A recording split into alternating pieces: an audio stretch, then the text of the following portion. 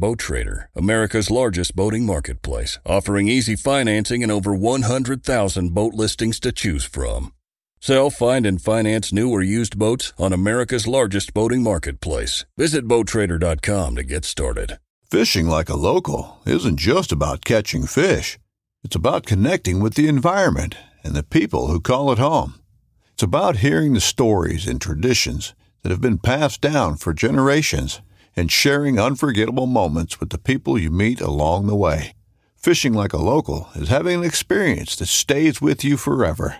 And with Fishing Booker, you can experience it too, no matter where you are. Discover your next adventure on Fishing Booker.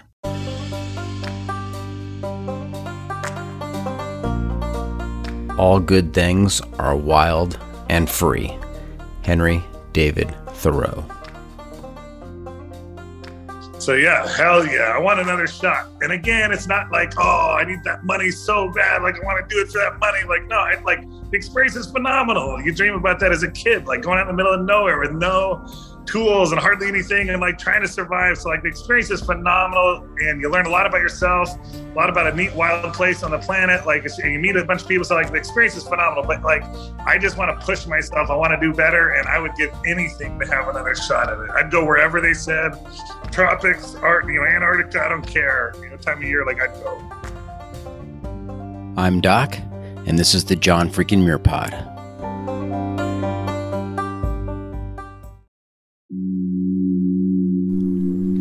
Whosoever is delighted in solitude is either a wild beast or a god. Aristotle.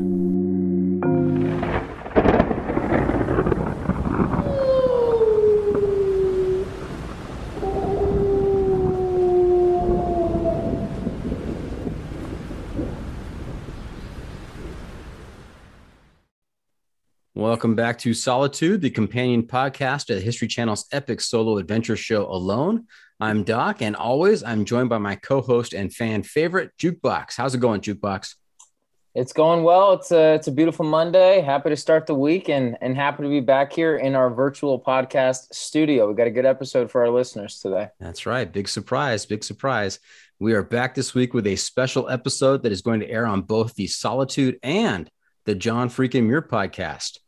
It's a special bonus episode for each. We were able to line up an interview with a fan favorite from season 8 of Alone, Colter Barnes. Welcome to the podcast, Colter. Hey, it's good to be here, guys. Thanks for having me on. Well, hey, we want to thank you for coming on the podcast, and we are very excited to talk to you about the show. It was an incredible season, and you were one of our favorite contestants. I want to thank you for coming on and sharing some of your experiences with us and our listeners. Yeah, it's good to be here. I like what you guys are doing on here, and I look forward to talking with you guys today. Okay. Have you listened to any of the episodes on Solitude? I have. Yep. Okay. So no, you didn't take any offense at any of our comments, any of our Monday morning quarterbacking going on? Well, I didn't say that. I enjoy what you're doing. I didn't say, that. But yeah, I like it. I like that discussion. I like the analysis. I like, I just like diving a little deeper into it and talking about the show. And so I don't get to do that all the time. So I'm excited to talk with some guys that have really went through the episodes and know. Yeah, Alone is a fascinating show that really just kind of captivated our attention with dropping people off in the middle of nowhere and giving them their own camera equipment and teaching them how to film themselves. And just watching what happens. It's an incredible concept, and reality TV does not get much better than that. You know where it came from? Tell us. Well, I don't know if you've seen One Man's Wilderness about Dick Friendly. That went to Alaska, I think in 1968. He came in at 51 years old and went into the wilderness and was going to live 1 year with very minimal hand tools. And he ended up staying for 38 years. And so the show, I didn't know this. That show brought me to Alaska. I was in Montana in college when I watched that documentary, and I was going to Alaska. I mean, it was just one more thing to push me up there. And then I was at orientation camp on a loan, like a week before we got dropped, and someone started talking about the One Man's Wilderness, and I was like, "Oh, that's such a cool show!" And they were like, that's what this show alone came from, right? And I was like, "Oh my God!" Like, I couldn't believe it took me so long to realize that, but it's a fantastic documentary if you haven't seen it. We'll have to check that out. I just looked it up now, and I can see how they based the show off of this experience. One Man's Wilderness and Alaskan Odyssey. There's a book about it too, right? By Sam Keith. Yeah. Based on the journals of Fronicky. Okay, this is great. You gotta watch it. The journals are fantastic. The documentary is fantastic, but a very similar concept. Now, Colter, you're up in Anchorage right now, and the Wi-Fi seems to falter a little bit here or there. So if we freeze up, just go ahead and keep talking. It'll come back and it'll catch up. And if there's too big a gap, then Jukebox and I will fill the gap, and we'll just keep going. We'll make it work. Yeah, that sounds good. Okay. So I'm used to it up here. Might be a little weird on your end. Hey, Colter, I'm going to throw you a curveball right from the very beginning here because this is going to be a joint episode on both Solitude and my other podcast, the John Freaking Muir Pod. I've got a special gear segment that I do on the John Freaking Muir Pod that you have no idea about. I didn't share this with you, so I'm going to make you think on your feet here. All right. Okay, so we've got a special feature we've been doing this season on the John Freaking Muir Pod, and it's called the Must Bring Gear Review, sponsored by the ultralight backpacking gear company Outdoor Vitals. And here's how it works. If you were to let a stranger pack your bag with pretty much generic gear for a multi-day outdoor adventure, what is the one specific piece of gear you would insist on being packed? And if you've got a particular brand for that specific piece of gear, even better. So, Colter, when you're out there out in the middle of nowhere, what is your must-bring piece of gear? Steel Farm Boss 250 chainsaw. Wait, you probably can't pack that. Hold on. Backpacking trip. I'm saying nothing's going to do more work than a chainsaw. If I was going to, a friend was going to pack with something generic, what piece of equipment would I want? Yeah, what is the one specific gear you would insist on bringing out there with you? God. Man, that's a good question. I kind of want to go with in Alaska, and in the backcountry here, I'm going to go with a sleeping bag, like a -60. What I took on the show was a -60 sleeping bag, synthetic. I think that it could save my life out here. It's cold, it's wet, it's snowy, it's rainy. I'm going to go with the sleeping bag. Okay. A -60. And how cold did it get out there at Chilko Lake in the evening times? I don't think it ever dropped below 0. But, it was wet, and it was just wet, and it was windy and raining. Like, I know it rained probably half the time we were out there. And so, a synthetic bag, I think can save your life and made it a lot more comfortable. I slept like a baby out there because of it. So, and by sleeping but like a baby, you mean that you woke up every 2 hours crying? God, you dang it. You lobbed that one over the plate for you. All right. Slept like a stone. That's what I meant to say. I slept like a stone.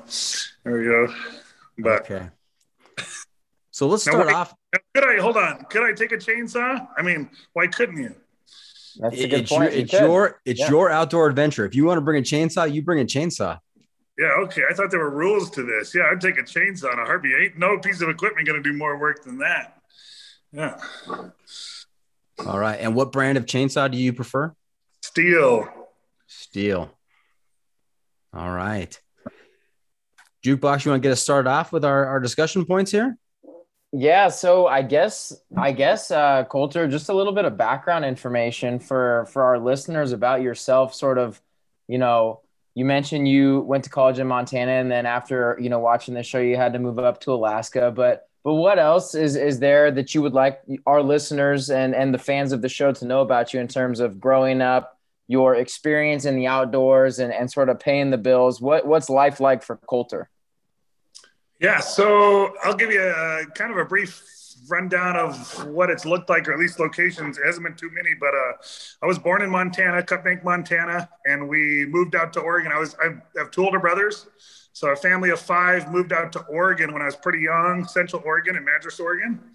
And we lived there. I went to school there and graduated high school. And we grew up hunting and fishing. And so but it was kind of a different, I'll tell you later, is a little bit different than what I do now, hunting and fishing. But we hunted antelope and mule deer and elk and lots of ducks and geese and pheasants and fished. We trolled for trout and went sturgeon fishing and salmon fishing. And so then I went out to college at Montana State in Bozeman and continued that, but I got more into fly fishing and bow hunting out there. So started chasing elk with a bow and whitetails and fly fishing, not sinking bait on the bottom, and just kind of learning more, having a lot more, just a richer experience, that it was more about the quest and the trip than about how many things I killed, which is kind of what it was like growing up a little bit. And so then at 22, I moved into the village of Kokonak. It's a fly-in only native village in Southwest Alaska, to be a school teacher.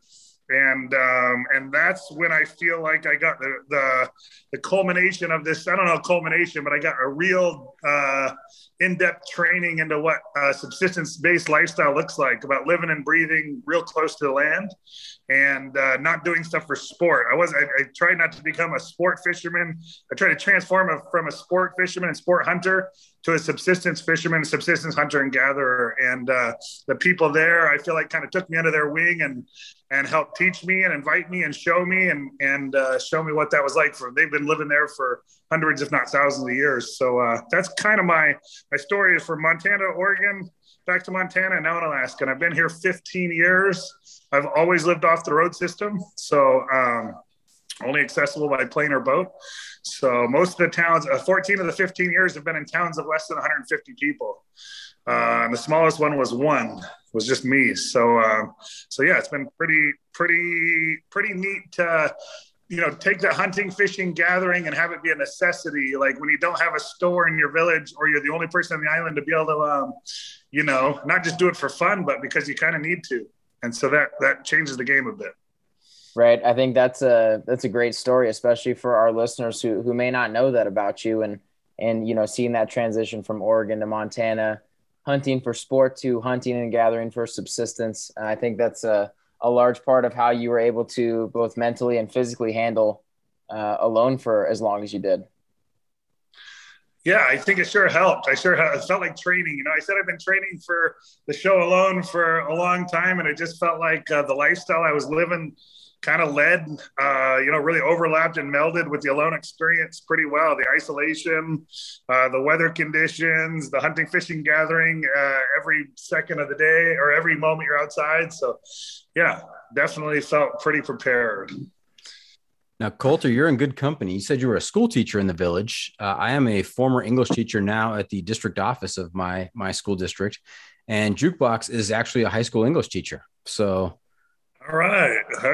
Well, don't check my spelling ain't great, but it's good to be amongst the teachers, man. Right on. Good work. Nice. Now, you said you've been training for the show for a while. When did you first become aware of the show? Do you remember that moment? Because I remember the moment where I was flipping through the channels and I saw this insane show that just hooked me in instantly. Do you remember when you had that moment, or did you have a moment like that where you said, oh my gosh, what is going on here?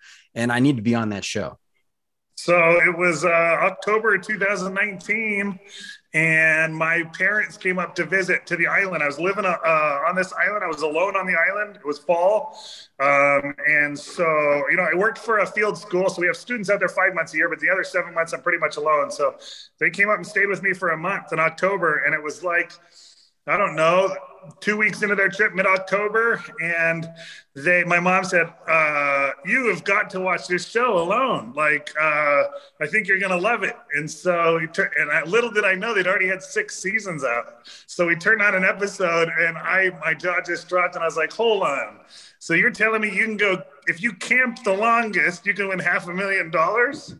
And I knew right then, I said, I got to try this. So the whole time we watched episodes together, I was, playing the backseat survivalist, like, oh, I'd do this, or I'd have done that, or what were they thinking, or blah, the whole thing. And so I got pretty excited, but then I forgot about it. And so that was October, watched the show, loved it, and thought, man, I'd like to do that. And then I was traveling to Thailand in February 2020, right before the pandemic. And I was overnighting in Seoul, South Korea in the airport, and just sleeping in the airport. There was like 7 people in the airport. I think the pandemic had already kind of, caused some anxiety and some stuff there. So anyhow, I'm sleeping in the airport, and I thought, oh my God, that show alone. I was like, I should reach out. So I sent them a little email on my phone with a couple pictures, and and the rest is history. I can tell you more about the process, but that's kind of how it went for me. So I heard about the show October of 2019, and I was on the show October 2020. So I remember being out there in the woods and going, oh my God, a year ago today, I watched my first episode of Alone. That is a wild story. That's fantastic. And Jukebox, I want to point out something. He mentioned that when he was watching those first episodes while he was living on the island, that he played the armchair survivalist. And he had the credentials to back that up, as opposed to you and I, who, all we know is what we've seen on TV, and we say, oh, why didn't he do this? Or why didn't they think of this? But, he's got the credibility. He's got the street cred there to be an armchair survivalist. Right. I know. I'm so glad we had Biko and Jordan on earlier this season, and we're able to have Colter on. I think not that it brings more legitimacy to us, but that we gain a better sense of what's actually going on, and we can have a more educated opinion and not just spew, hot garbage about the show or what we think they're doing. So I really do appreciate this. And Colter, you mentioned the application process and sending them a message. Why don't you take us through? I mean, what does it take for somebody to get onto Alone? What is the application process like? Yeah, so I'm not sure what it looks like for everyone, but I'll share my experience. So I sent that email in February and didn't, then I went on my vacation for the month of March, and I came back to the island, and in April, just out of the blue, I got an email that said, hey, we'd like to talk with you further. And so then I did an interview. I answered some questions, then they asked me to send some video footage. They sent me a GoPro and wanted 10 hours of footage. And then you do more interviews with producers, and, you keep going through this interviews, videos, phone call stuff, stuff like that. And then they say, okay, about June, they said, okay, you made it to boot camp. So we narrowed it down to 24, and then they're going to select 12, 10 on the show and 2 alternates. And so, okay, I go, wow, I'm in the top 24. That's pretty cool. And I got to meet, the whole reason I went on here was for the social aspect. So I was like, cool, I'm going to meet 23 other people. And so I go to the boot camp. Well, typically they fly you to the boot camp, and then they do a day of a day of fire making, a day of food processing, maybe butchering an animal, maybe a day of filtering water, shelter building and stuff. But this time with COVID, they did it all virtual.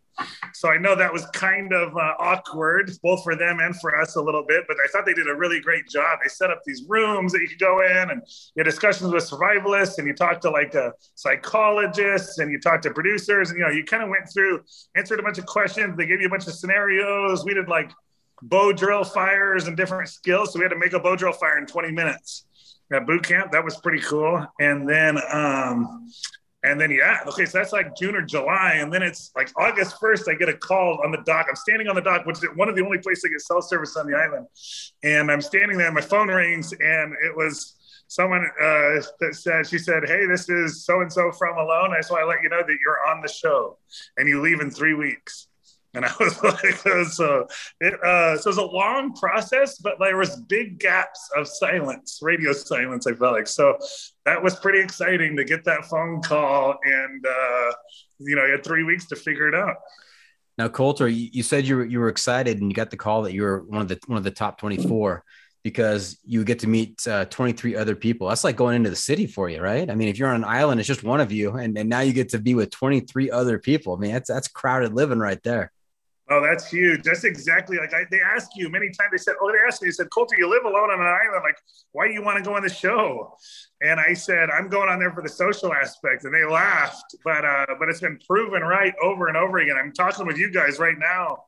I'm, on the show, I've met so many different viewers and survivalists and the production team. And I've met hundreds of people because of this experience. And so it's definitely some of the lasting, some of the value to this experience has definitely been the connections I've made with people. So I love it.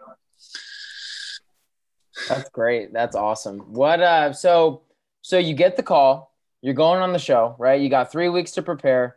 They give you a 40-item list of things that you can bring, correct? Yes. And what is your selection process for these items? Sort of how Doc asked you, hey, what's your one thing you must take? I'm assuming the chainsaw was not on the list of items to bring, correct? It was not. Okay, so what are the 10 items that you brought, and how did that decision present itself? How did you make those decisions? So I didn't feel like it was too tough. I mean, you can look at, there's been people that have cross-referenced all the seasons and put it into a matrix, of what everyone's selected. So you can see what everyone's selecting. I think there's probably 6 or 7 items that everybody takes. Sleeping bag, a pot, either an axe or a saw or both. So anyhow, I don't think there's a ton of different, you see some things this season, we saw a water bottle and, and I brought a tarp and you see some odd ducks, but mostly it's pretty streamlined. But for me, it wasn't, I narrowed it down to 12 really quick. I knew within 24 hours of getting that list, the 12 items I was taking. So when I went to the camp, you take all 12 items. So when you go to orientation, so we had to quarantine for 2 weeks, then do orientation camp. So we were together almost a month, the group. So we got pretty close, which was neat. But anyhow, I take my 12 items, and I don't know if you want me to list what they are, but yeah, sure. Let's hear them. Yeah. And you were Biko and Jordan did not correct us. I think we said 10 items, but you actually get to bring 12 items. No, I took 12 items to the orientation camp, and then you only get to take 10 in. Okay. All right. Okay. Gotcha. Total that I even wanted. So I just had them all. Some people showed up with 15. Some people showed up with more. Some people only brought 10. They just had their 10 decided. But I showed up. My number 11 was a saw. So the saw wasn't on the list. And my number 12 was a tarp. Well, when we got there to orientation camp, they said, you can't use gill nets till day 45. So gill net was in my top 10. And so then I said, I'm not going to take a gill net and have it be useless for 45 days. So I took the gill net out, replaced it with a saw. And then I said, God, I suck with a ferro rod just as bad as I suck with a bow drill. I said, why don't I just go with a bow drill because it doesn't count against me? So then I said ferro rods out, and number 12 was a tarp, so I could build a boat. So that's how I ended up with my 10 items. So the 2 things that didn't go were the gill net and the ferro rod. I ended up making 2 gill nets, and then a bow drill just ended up working just fine. Yeah, I think there was an audible gasp in my household, and it was me actually. I was the only one watching it this time. When I found out that Colter did not bring a ferro rod, I said, "Oh, how is this going to play out?" I mean, that is a bold decision. But the way you phrase it, you're equally as bad as using a ferro rod as you are a bow drill. It kind of makes sense. Yeah, and then I've learned, later learned that I'm maybe not quite as bad with a ferro rod. I mean, it's all about your tinder, So I don't know. But one of my goals, to be honest with you, I've lived in Alaska for 15 years. I consider myself, an outdoorsman, and I've always been pretty self-conscious about how poor my fire making ability is. I mean, I'm not great. And so I was like, I'm going to use this show. If I get anything out of this show, and I'm going to get a lot, but I was like, I'm going to get better at making fires. And man, I improved so much in that 67 days. Now, I know that you only started watching it the year before, but were you able to get more than one season under your belt of viewing before you started your season? Yeah, I think I'd watched all of the episodes. I'm not positive on that, but I've watched the greater majority of them for sure. So if not all of them, I watched a lot. I just started binging it. I mean, I was alone on an island that winter. So it was like, it'd get dark, and then we get 6 hours of daylight. So it'd get, dark at 4 p.m. So yeah, I'd pop on some episodes at night. It was great. Netflix starts at 4 up in Alaska. Oh God, don't quote me on that. And so, but watching the previous episodes, how did that shape your strategy going into your season? I mean, what was your approach to being successful out there? What was your game plan? Well, okay, so yeah, you learn a lot. I mean, you learn a lot from the other contestants. You see shelters, things that work, hunting and fishing, trapping systems that work, food and water, and just cool little ideas that they do of building boats or whatever they're building. I mean, you definitely get a lot of intel from the episodes. But then, I also had, kind of my instinct and experience from my life. But then the other thing is, and I don't want to say this like, I'm 100% responsible for my shortcomings. It was not the location is why I starved. It was not my little square and spot why I starved. Like, it was my own damn fault. So I want to say that. But a lot of what I wanted to do going in strategy was passive hunting and fishing. So it's a lot of like snaring and a lot of trot lines, like set lines. A lot of, your gill net, your trot lines, your like a long line on the bottom. You got your snares out, and so passive gathering. Like, I know that hiking around takes a ton of calories, and in hunting, you're unsuccessful more often than you're successful. So that was my plan. Well, then we bumped up against some regulations. One, can't use a gill net for 45 days. Can't catch any salmon. Can't use barbed hooks. Can't use bait.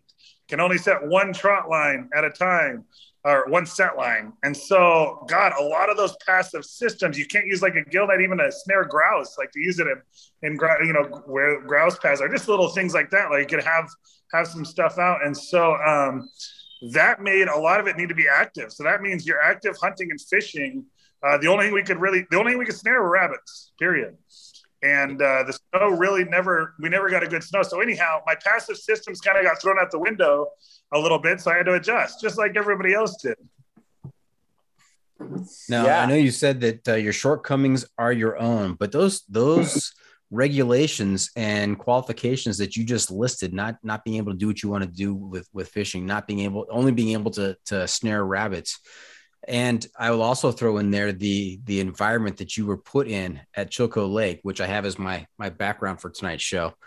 That combines to be one of the toughest environments, one of the toughest set of conditions for alone contestants to be in, I think, Jukebox. I mean, we've watched all the seasons, and this seemed to be the most difficult location ever. And so I understand that you take responsibility for your shortfalls, but you were put up, behind the eight ball from the very get-go on this. It was challenging for sure. I mean, it was definitely challenging. You couldn't have any deadfall traps. You couldn't kill mice. You couldn't kill squirrels. Couldn't kill black bear. Couldn't kill brown bear. Couldn't kill moose. Couldn't kill does. Couldn't kill salmon. Couldn't eat salmon if they washed up on the beach. Like, definitely the odds, it made it challenging. You're playing the game in tough mode, but as Clay showed us, like, you could survive out there, and I think he's one hell of an outdoorsman. I think he's an even better guy, and so I think he showed us that we had to get creative, we had to adapt, you had to reach deep and connect. And man, I hunted hard. They didn't show that, but I definitely got after some deer hunting and some trapping. Which my story became my boat, but yeah, I just couldn't find any land animals. Yeah, I think, that's interesting you bring up how much you were hunting and trapping, because you're correct. What we saw, I mean, the story of this season was the boat. Your story was the boat. In one of our episodes, I said that you're Captain Colter, captain of the ship. You had your boat. That's what we saw for a large majority of it. And I was thoroughly impressed with the boat and thought, oh, this is that next level thinking or strategy or creation construction that's really going to enable you to go a long ways. How did you feel? Was the boat worth it in your opinion? Yeah, I mean, it's kind of like saying, I'll come back to that, but it's kind of like saying, was taking a bow and arrows worth it? I never shot any one time. But you look and see what big game has done, season 6, 7, and 8, it's won it, muskox right. Or moose here. And so the boat, like, I kind of thought the same thing. Like, I look in the end and say, God, like, it didn't produce like I'd hoped it would. It didn't produce like it probably would have on saltwater or in a different terrain, not being at a high elevation mountain freshwater lake that's pretty sterile. But it helped me stay out there longer. I think it was worth it. I think it was good for morale. I think it was good for calories. Instead of packing, I mean, moving, mass on water is much more efficient than on land. And so, I could move around easier.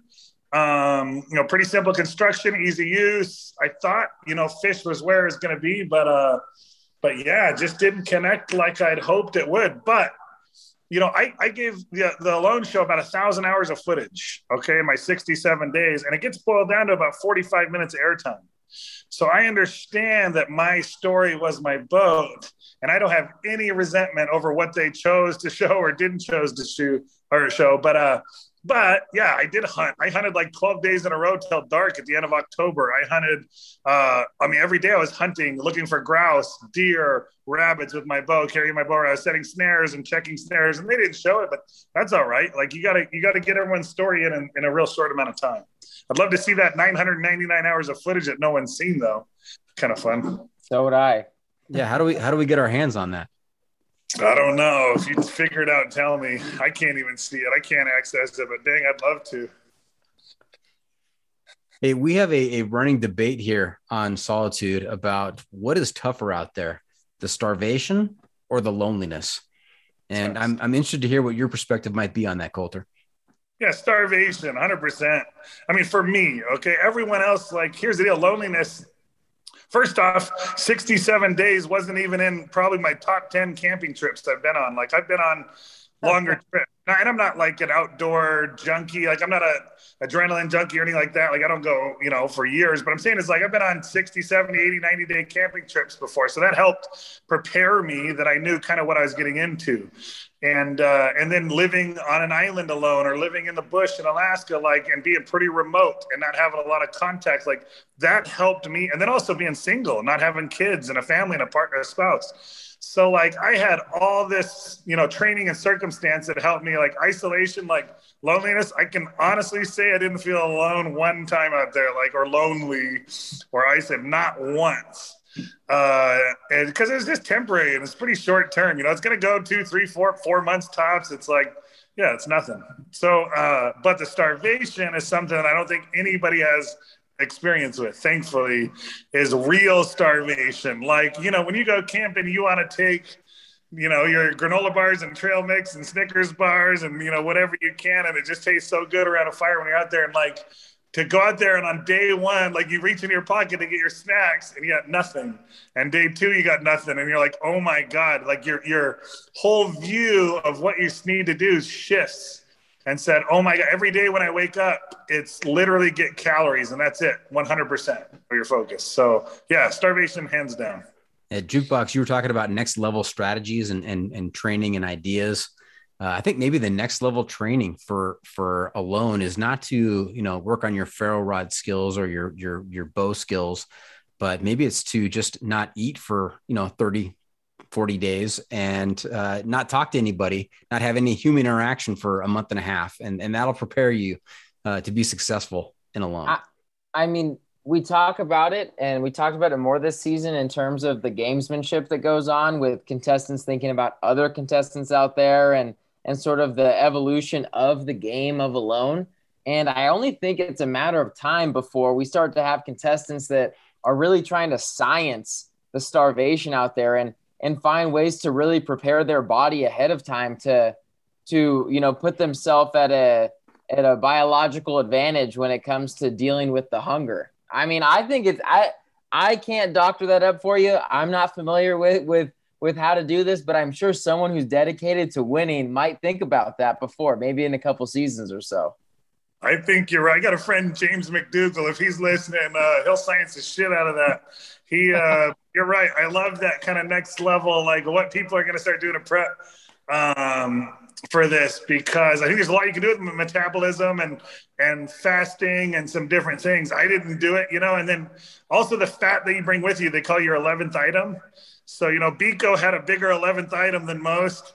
But there's strategies that you kind of have people in the hibernation camp and the calorie efficiency camp, and you have people that are balls to the wall, hunting, fishing, trapping, trying to get all the calories I can. So, and people shift. I kind of shifted throughout. I went into hibernation mode later in the game thinking, oh, that's what I need to sleep. I need to sleep more or put in my shelter more. But I kind of got antsy and said, oh, hell with this. I want to go out swinging. So that's what I did. I love it. Fantastic. Hey, we're going to take a quick break. And when we come back, we're going to talk with Colter about some of the events that have transpired on the show and get his perspective as it was happening, what was going through his mind and what his impressions were as we were at home in the safety of our homes, watching him go through this stuff. So stay tuned for that. We'll be right back.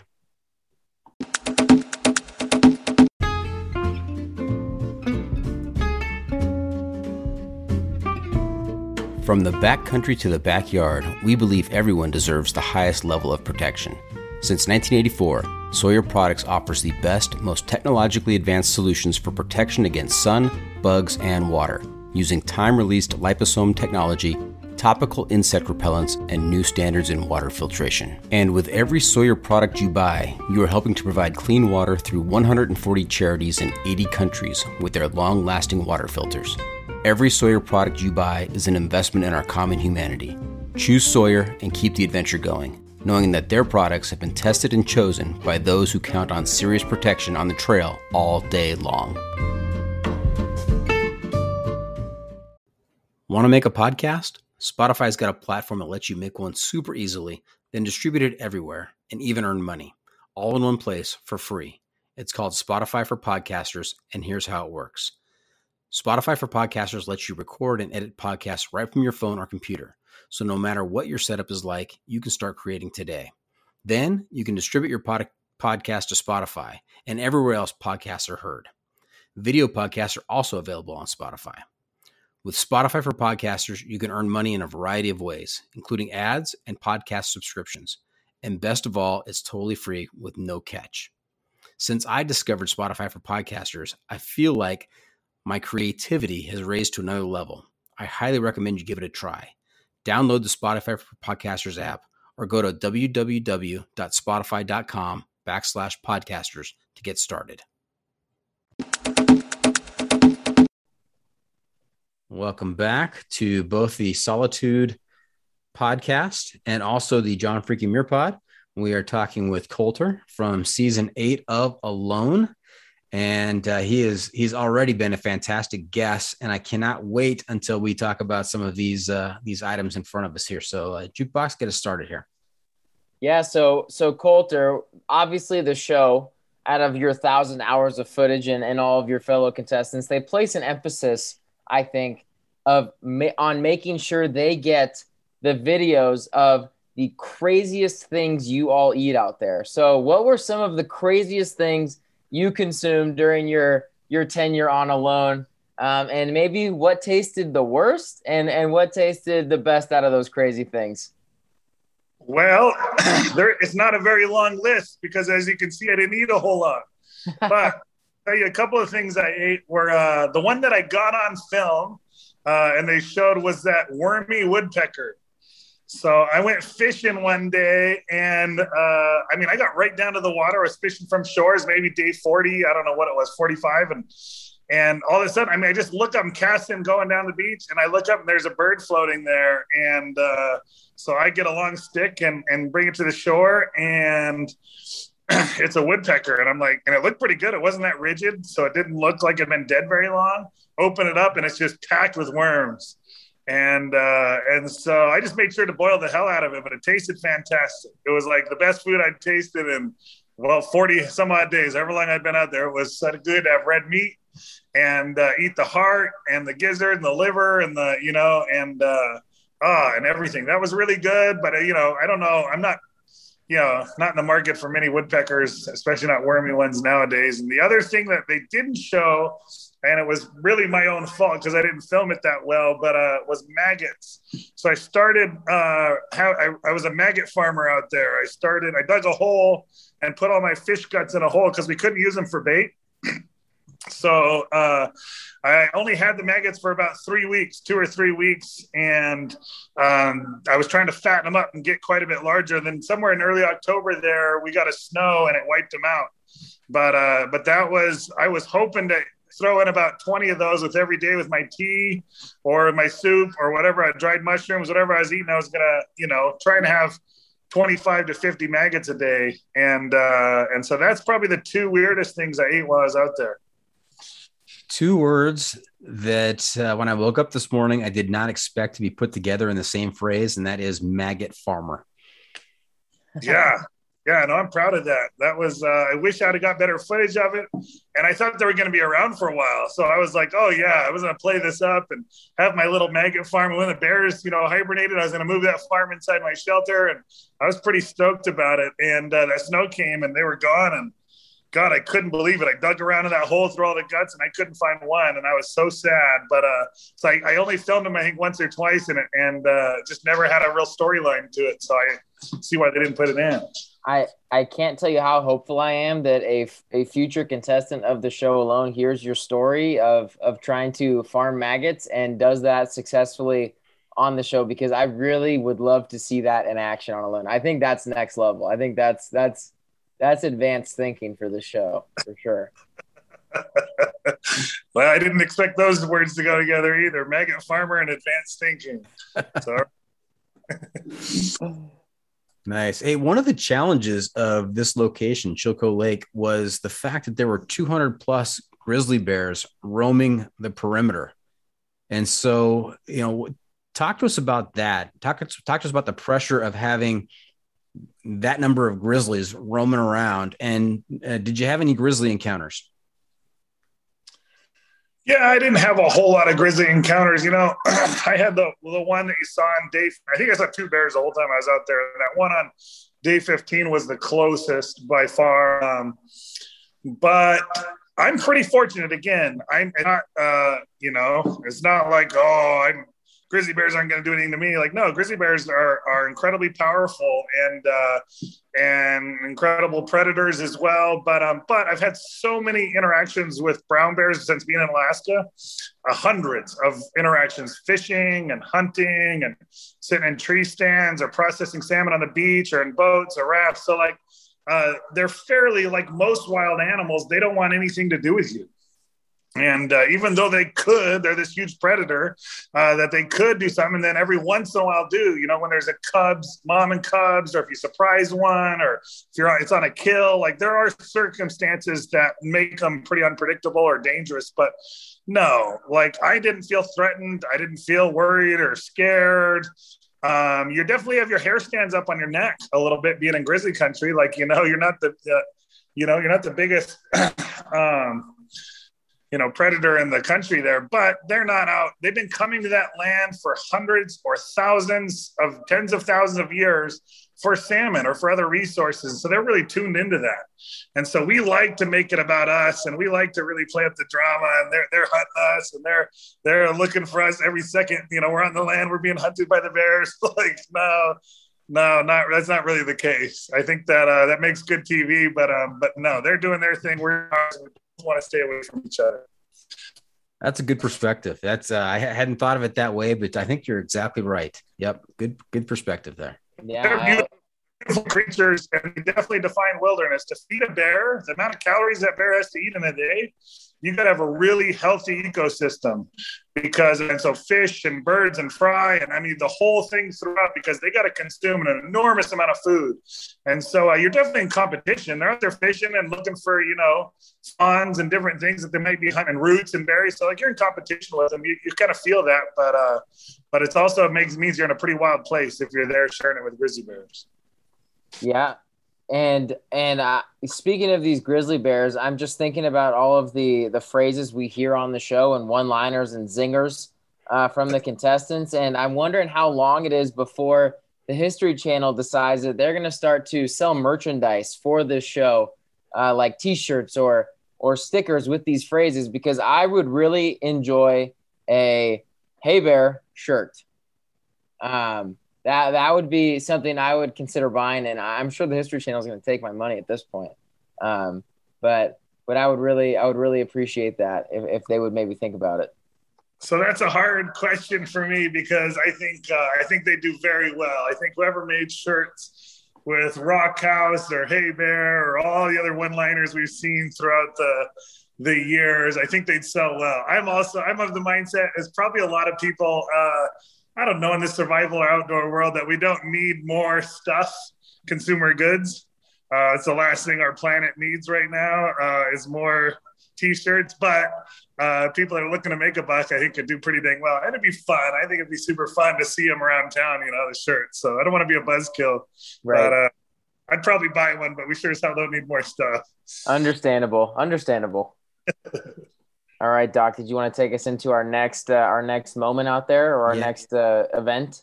Yeah, we've seen other contestants talk about this, and we kind of glean it from their conversations with themselves out there about they feel the pressure of knowing that people are watching them on TV, that this is going to be played back for a national, international audience, and they feel the pressure of those eyes on them. Did you have that kind of experience out there? Do you feel like people were going to watch you and judge you and judge your actions? No, I didn't feel too much about the judgment. I think people are generally really good and nice and loving and kind hearted. So and I trust people, and I've had nothing but in 37 years, my experience, people have been very, warm and welcoming. And so, of course, there's trolls and all these people on websites that get after you about this or that. And I don't know, that's not a big deal. I think there'll always be that. But yeah, I think it was the awkwardness for me. It was in the beginning, the awkwardness of looking into a camera and trying to look natural, but sound excited, but do film something and cover something you're doing really well and artistically and make it, so that was more for me. It wasn't about what the people thought of it. Or I would have washed my face. It was more about trying to make good TV and good coverage. And to be honest with you, Biko and Matt and Teresa, I feel like make really good TV. A lot of them did, but they're fun and they tell jokes and sing songs and do accents. That's not me. And so to be myself, it's a lot of quiet time sitting around camp, sitting around a fire. I tied 1,300 knots for my gill net. And the only thing I could do was count, 477, 478. And I just kept apologizing to the camera going, this is the most boring shit I could possibly be saying. I'm sorry. But yeah, so for me, and then it got more natural. So after maybe day 10 or whatever it was I just was totally myself, and my voice and what I was filming and my sense of humor and everything, that awkwardness of the cameras and speaking into it and trying to frame your face and all that stuff kind of disappears. And I'd say the last 50 days, you just kind of do your thing, and you get frustrated, when the batteries die on the cameras, you got to reshoot something, or when the SD card's full, or, there's a lot of, the filming is a lot of work. But definitely people's judgment and view of people watching it didn't cause me to lose any sleep. I think people are great. People have been very supportive, and it's a fun community of people. Yeah. Two things about what you just said, Colter. First thing, it's refreshing to hear somebody who lives alone on an island and who's never lived in a town with, more than, a couple hundred people that you still reference internet trolls. I thought that was awesome. And then the second thing, you talk about, making good TV and other contestants, how you think they're good TV and how, you kind of struggled, or at least thought you struggled to make good TV. And for me as a viewer, I think one reason that I was so attached to your journey and pulling for you so hard is because I think that you really showed that you were a competitor out there, a contestant, of course, but your competitiveness and ability to just say, hey, I'm not giving up out here. Because there were times when I think a lot of viewers might have thought you were down on an episode, or as we like to put it, maybe driving the struggle bus for a week or two on the show. But I think that one reason I was drawn to you and your journey was because of your competitive edge and just, your willpower. Oh, I appreciate that. Yeah, no, I definitely didn't plan on giving up, and never felt, I wasn't so cold or wasn't lonely. Even though my body was starving, I didn't feel like hunger pains or any of that. Like, I was going to keep going. And I told them early on and meant it, like, I'm going to stay out here until they tell me I can't anymore. And whether that's because I won or for medical reasons, like, I'm just going to do that because I love it. I love my routine and I love the life out there and love the lifestyle. So, like, it was, I had such a great time on that show. I would have loved to have gotten more food, but overall, like, my daily routine, I loved every second of it. So that's amazing. So Doc, it looks like, I'm just looking at our agenda here. It looks like we've covered a couple of these already. So I'm gonna kind of jump around here. Go right ahead. I think one thing that a lot of viewers would be interested to hear about is when you first created the boat, or were maybe in the process of creating the boat, you dropped your knife onto the tarp twice. What was going through your head when that knife fell out of your hand? And before you answer, Colter, the two armchair survivalists here, we're watching the show, trying to glean any kind of hint or sense of where the show is going and how the contestants are going to fare. And I have to tell you that this was a topic of conversation on the show when we saw you drop the knife not once but twice, knife point down into the tarp as you're making a boat. I'm thinking, this does not bode well for Colter. I don't know how long he's going to go out there, but take us through that. Yeah, I just classic Barnes move right there. It's like Dad, you're going to hate this story, but I'll make it quick. But one time we were going into our elk hunting spot. We were driving into this lookout, and then you hike kind of around this mountain. And anyhow, it was dark, and a herd of elk ran across, and they're right there. So we pull off the road, and we're just going to wait till daylight and then try and sneak on them or, make a hike after, see where they went. And he hits the car alarm button, and the car alarm starts going off and scares everything out of the country for miles, So classic move was the dropping of the Leatherman. And I swear to God, that first time it dropped, it stuck in the tarp with like you try to stick a knife in the ground or in the piece of wood. Like, I was just like, oh my God, this whole strategy and this whole boat thing. And I'm just about on the last step to get the skin on, and I dropping my knife. So it was funny. Like, I like that stuff and the humor. Like, it's not going to be the end of the game. A bear's chews on that thing, it's not going to be as funny.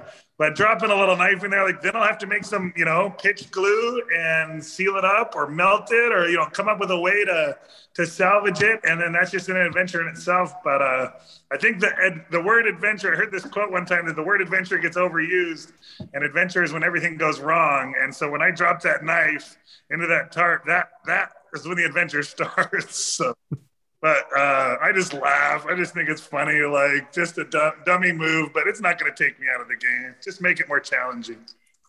Fantastic. Another one of our favorite moments was when you opened up the episode by saying that you took a dump in the living room, and you were just so excited and satisfied by that. And we were living vicariously through you. And, we wondered, did you dig a hole in the living room and did you bury it afterwards? Did it freeze? And you kind of just chucked it out after, how did that all work?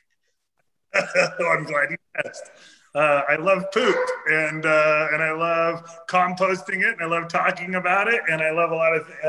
I think our world's quite fecal phobic, So I get any chance I can get to talk about it, it's a good one. But I actually was using a flat rock. I think I did it a couple times. I think I did it twice, but I had a flat rock that I would use. I had a bunch of them that I'd use to move my fires around. So I'd haul coals and around to new fire pits. And so I just went on one of those one time. I think the urge hit me quick, or it was super cold and snowing outside, or it was dark, or for some reason I didn't want to go outside. And then it was like so pleasurable. It was warm. I didn't have to take off like 15 layers.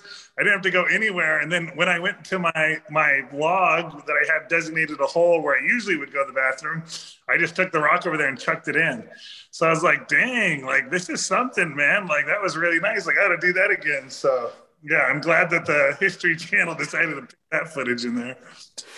Jukebox, I'm going to tell your mom, I'm going to take the same strategy. I'm going to class it up a little bit. I won't put rocks in the living room, but maybe a plate or something, and so I just take it over to the bathroom later. Yeah. If that happens, we won't be hearing from you for a while. Well, it's quite enjoyable. Don't knock it till you try it. I won't. I don't. All right. Jukebox and I have done quite a bit of through hiking, and so we understand the joys of having some of the best sights while you're sitting on the throne out there. So yeah, no, I love the quote. Something's like nothing's more overrated than an orgasm, or more underrated than a good bowel movement.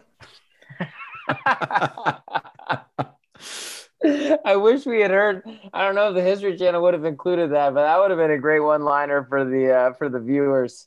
I'm gonna order my hat tonight. All right. So, of course, we have taken a dump in the living room. We talked about dropping the knife. We got your opinion on the active and passive hunting and foraging. How about you losing 86 pounds? So on the show, you lost 86 pounds. You've already talked to us about the hunger. What was that sort of recovery like for you after the show? Like how did that weight get put back on? Because it looks like you're in better shape right now, better condition than the minus 86 pounds at the end of your tenure. But sort of what type of physical toll did that really take on you in terms of recovery? Yeah, well, it's been interesting. Okay, it's the emotional toll wasn't much. Like I feel that didn't have much of an effect with starvation, thankfully. But physically, I actually felt better, I think, at 156 pounds than I do at 256. I've put on 100 pounds this year since I came off the show, and it's a really quick 100 pounds. So I just wasn't done very healthily. I feel like I wasn't working out or doing, lots of exercise and physical movement. And so, a lot of my like limberness and flexibility and like, it's just not there. And so while people look at me and say, wow, you look just like the Colter of old, or you look back to normal, I definitely don't feel like it, so I need to do some hard work, and I need to, and it's going to take time. It just doesn't happen quick. So I need to get back into a healthy lifestyle. I've definitely been eating a lot more, but I'll talk a little bit about that 13 days, what they call a refeeding program, that as after the show. I was there for 13 days because I'd lost so much food, and they just do a really great job of making sure they have like a medic checking on you and doing vitals and weight and checking your ankles and your feet for swelling and just all this stuff. And so every day, and then you talk with a nutritionist, and the doctor would come in and check on you at night. And so you had this really wonderful team, taking very seriously your physical health after the show. So much appreciated. But I ate a lot of broth those first few days, tons of avocados, yogurt, vitamins, stuff like that, but yams. But in that 13 days, I'd gained 50 pounds. Wow. And so they said a lot of that is retaining water. So like from when they pump you full of vitamins, you're going to hold a lot more water than you could before. So a lot of that's water weight, but they were worried I was gaining too much weight too fast. And so, so then I've gained 50 pounds those 13 days. I've gained 50 pounds since. So I'm up here. But what I noticed is a lasting, lingering effect is your brain. I misquoted this one time. Your brain uses 20% of the calories that you put in your body. And so when you're starving and went through all of your fat reserves, you're starting to go into your muscle bank. Like, I think your brain's taken quite a hit. There was 3 weeks there. I didn't eat hardly any food, no protein. I just ate plant food, mushrooms and rose hips and onions and stuff like that, but not many calories and definitely not any fat and protein. So I feel it. I've had a lot of mental errors in the last 6 months, a lot of just stupid mistakes that I didn't make before. And so I probably had more mental errors in the last 6 months than I had in the last 30 years. And so that's been kind of noticeable. Now I think the brain's going to recover. I think having conversations, me getting back into civilization, reading, brain plasticity is pretty neat. And so I know I'm going to be fine. But that's where I feel it today. The number one thing that I feel physically from the starvation or from the show experience is just kind of dull up here, man, duller than normal. Got it. Yeah. I don't know what my excuse is, but it certainly wasn't losing 86 pounds. Hey, Colter, as we were watching the show, I know that you had no idea how many contestants were left, but it got down to the final four. And Jukebox and I were saying, you know what? Any one of these four could win it. Any one of these four has a shot. and you were bound and determined that you were not going to tap out. You were not going to push the button. They're going to have to drag you out. And sure enough, that's what happened. They came out and did a medical evaluation, determined that you had lost too much weight, and they pulled you for safety reasons. Take us through that whole experience, and how that impacted you, what you were thinking and feeling when they gave you that news. Yeah, it was pretty devastating. It was so when they told me that, I also kind of felt that it might be coming, like I obviously could tell my body was getting weak and fatigued quite easy. I'd lost a bunch of weight, it kind of warned me at other med checks. So, but it's a huge weight lifted off your shoulders, as well as like that burden of survival. So there's that, but it doesn't feel good. It's like you feel like you've kind of failed, and you feel like at that moment you just would have done everything. You would have done so much differently, or, oh my God, I should have went harder. I should have pushed harder in this. I should have pushed harder in that one. So it's just like, it was a lot going through my head, but I just felt pretty devastated that you get one chance at your kind of Olympics of the outdoor world, of the outdoor survival competition, and to just know that you just didn't feel like you had your best performance. And so that, but I don't feel like they shorted me at all. The show gave me every opportunity in the world. I have no resentment. I don't feel like, oh, they should have left me longer. I had more time. Like, nope, I would have stayed out there longer, but it might have been detrimental to my health. And so they let me push my limits. And I feel like I really got to touch my limits, and I've never done that before. So I definitely am grateful I'm grateful that they pulled me. I'm also grateful that they let me go to the bitter end. So. Yeah, and I have to ask: is there any fourth place money out there from the History Channel? Is it winner take all, or is there money for other finishers? I don't know. Am I getting paid today to be on here? You tell me. Same answer. No money. No money paid for fourth. What's below bronze? Yeah, you didn't send a writer agreement to me, so I'm not sure what you're getting paid today. We'll have to make some T-shirts. There you go. Hey, do you keep up with any of the contestants from season 8? Yeah, almost all of them. Yeah, I keep up with all of them. I definitely, definitely Michelle and Biko and Rose and Teresa and Clay and I keep chatting online. I went and had right around Christmas time, I went and met Clay out of his place in Idaho, and met his wife and his 2 sons. Had a dinner and hung out for a few hours. Went and stopped by Biko's place when I was down on the Oregon coast. Definitely want to visit some of the others, but yeah, great people. And, a lot of them are really technical and trained survivalists and outdoorsmen that I have a ton of respect for. I don't have that kind of the book smarts when it comes to, I'm not a survivalist. A lot of my stuff's just kind of like, I don't know, homesteading or a lifestyle or just experiential. And these guys have years, if not decades, of training. So it's pretty cool to pick their brains, and I'd like to take some classes from them for sure.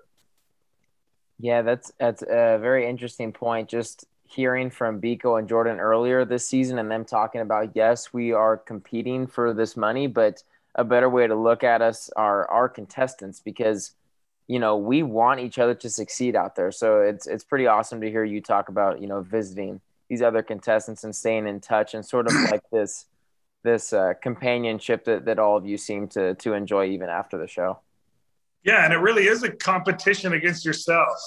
Because in my square, no matter what Clay or Biko or Teresa are doing in their squares, it doesn't affect mine. Like, so if I'm catching fish or not catching fish, or happy or sad, like, that doesn't have any determination on what they're doing. So it's really, I'd love to get dropped off in the same square on the same date and with the same regulations and do better than I did, and do better in 67 days. And so it just felt like that was great. I never felt like I was competing against them, and I'm not competing against nature. I think that's another way that you get a quick out. It's like I'm trying to learn from the environment fast enough to be able to live off of it. And unfortunately, I didn't do that. That's competing. You're not competing against nature. I feel like that's a mentality a lot of contestants need to have, because I'm sure you would confirm this, but if you're competing against nature, you will lose every time. Absolutely. Right. So that's it's a big wall you're staring at if that's your attitude. Yeah. Yeah. No, it's going to be a hard fall from your pedestal. Now, we've had a number of seasons. We've had 8 seasons of Alone. And one of the things that Jukebox and I have been kicking around is this concept of, okay, we've had enough seasons now, so we can do Alone All-Stars. I mean, other reality shows, they have All-Stars. If the History Channel picks up on this concept and does an Alone All-Stars season, I think you would definitely qualify. Would you be up for that if they approached you and said, "Hey, Colter, I want you to be an All-Star. Come back on the show"? I could literally be out the door in 5 minutes. Literally.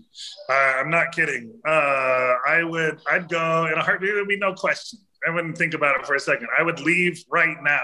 I'd hang up on whatever podcast I'm talking with, and I would just. So yeah, hell yeah. I want another shot. And again, it's not like, oh, I need that money so bad. Like I want to do it for that money. Like, no, the experience is phenomenal. You dream about that as a kid, like going out in the middle of nowhere with no tools and hardly anything and like trying to survive. So like the experience is phenomenal and you learn a lot about yourself, a lot about a neat wild place on the planet. Like you meet a bunch of people. So like the experience is phenomenal, but like, I just want to push myself. I want to do better. And I would give anything to have another shot at it. I'd go wherever they said, tropics, Antarctica. I don't care. Time of year, like I'd go.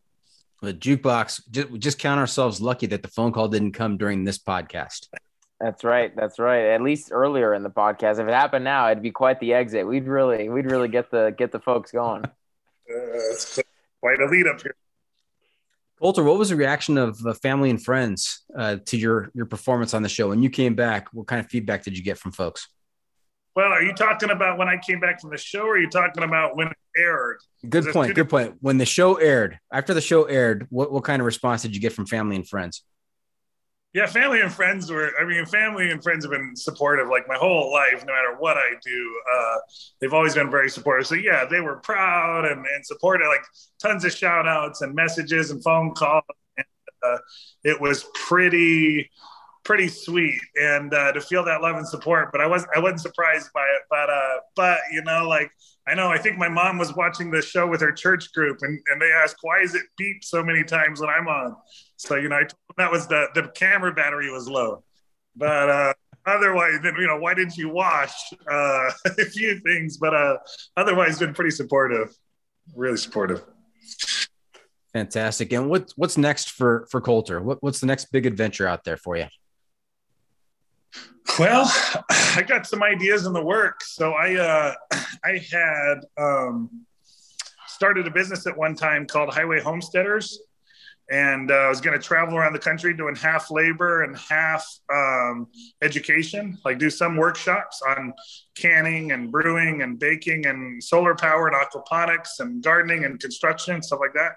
But then also do labor, to where I put in gardens and chicken coops and solar power panels and stuff like that. And so I'm thinking about reviving that dream. I ended up taking a job for 3 years on this island and put that business aside. And so I kind of want to pick it up, but I need to get a bus and a trailer and a kitchen, I kind of want to travel the country and go to people where they're at. I've always kind of lived in Alaska and worked in schools here where I try and bring people out here to Alaska, to really remote Alaska. Well, not everyone can do that. Not everyone has the budget or the time or the capacity to be able to do that. So I kind of want to go where you guys are and go to St. Louis and Tampa, Florida, and go wherever to where people are and not necessarily teach DIY skills, but yeah, help learn and grow and share and explore them together. And so that's kind of something that I'm kind of getting momentum for. So that's probably the next big adventure. Right now, I'm heading back into the village and planning on reading for the winter. I'm going to read as many books as I can this winter. Chop firewood and read. That's the plan. I need to get my brain, give it a little bit of a workout, and my body. Nice. What's at the top of your reading list? Oh man, I got a huge reading list. Top of my reading list is going to be People's History of the United States, Rediscovery of North America, Barry Lopez. Yeah, there's just so much. I'll probably read some Steinbeck and some and Malcolm Gladwell, and I don't know. That's a good question. It's a big list. You're talking Jukebox's language right there. Did you see him light I up? was going to say, Colter, I'm not sure if you've read this book before, but I recently started a book this week called 1491 by Charles C. Mann. And I haven't read it. You haven't? No. So it's basically a book dispelling the popular belief, I guess, decades or generations before, but still kind of penetrating now, of that the natives of North America had no impact on the land, or that they were just sort of, witnesses to everything that happened. And it's kind of, showing how they were really advanced in the way they lived, in agriculture and structures they were able to come up with. And being taught one thing growing up, and coming to read a book that's kind of blowing your mind. I'm really enjoying it so far. So I'll check it out. I'll have to check it out. Have you read Homo Deus? I have not. All right. We'll do a little book swap, a little book club next time. Okay. But I appreciate the recommendations. I'm trying to get 3 recommendations from every one of my friends and family and people I meet. And so I presented in a school the other day in Juneau, and the kids were writing recommendations on the board. So I'm trying to put together a pretty comprehensive reading list and get to know people through the books that they think I need to read. So. Right. Awesome. Right on. Nice. Hey, Jukebox, I'm a little disappointed because at the beginning of the episode, Colter shared that, if we asked certain questions that were off limits or off topic, that he may not be able to answer them because of, his agreement with the History Channel. And he did not give that excuse once. He did not. So we did not ask the right questions, I feel. So right.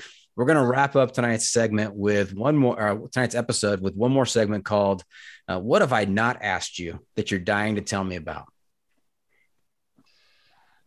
God, what have you not asked me that I'm dying? Well, we've talked about poop, and we've talked about maggot farming, and geez, I can't. That's what I really wanted to share, was definitely the maggot farm. But we talked about my next steps. What have you not asked me? This is a tough one, you guys. I should have been prepared for this, but I thought it'd be the maggots.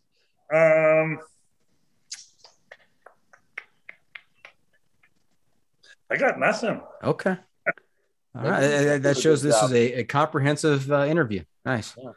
I think you guys covered everything and more. And yeah, it's been great. It's been really good to talk with you. I really like that you guys get in, you focus on the show, but you look for a lot deeper as to the whys and the upbringing, and you're looking further down the road of what contestants are going to be doing and making some predictions. And yeah, it's a lot of fun. I'd love to do it again sometime. If I'm going to take you up on this, Colter, because if season 9 is not Alone All-Stars, would you mind if we invited you to be the occasional co-host? It'd be the 3 of us talking about what's happening on season 9 of Alone. Yeah, I'd come do it. Okay. Be fun. All right. Fantastic. All right. That is a wrap from the Solitude Studio. And again, I want to thank Colter for coming on and being our guest this week. You were tremendous on Alone and just as epic on the podcast today. Any shout outs to friends and family, Colter? Well, no, I always give a shout out. I'll give a couple here to Tidelines Institute, to my people back on the island. Appreciate all the support during the show. Let me go do that opportunity and the time I got to spend there the last few years. And definitely shout out to my mom and dad for making this all possible. Not just having me and raising me, but also introducing me to the show and sending me on this crazy wild path that I've been on. So yeah, love you guys. Fantastic. Jukebox, any final thoughts or comments? I just want to thank Colter for the time tonight and giving us a further glimpse into a show that we appreciate. And just for, living up to what we loved and respected about you on the show. I think this was a great experience for me, and I look forward to our future conversations and potential podcasts for season 9. Awesome. Thanks, you guys. It's been great. Have a good night. You too. All right. Along with Colter, Doc, and Jukebox are pushing the button and tapping out for now. Make sure that you guys watch all of the Alone content you can out there. Can't wait to see what season 9 looks like. Jukebox, go ahead and take us out. We're born alone. We live alone. We die alone.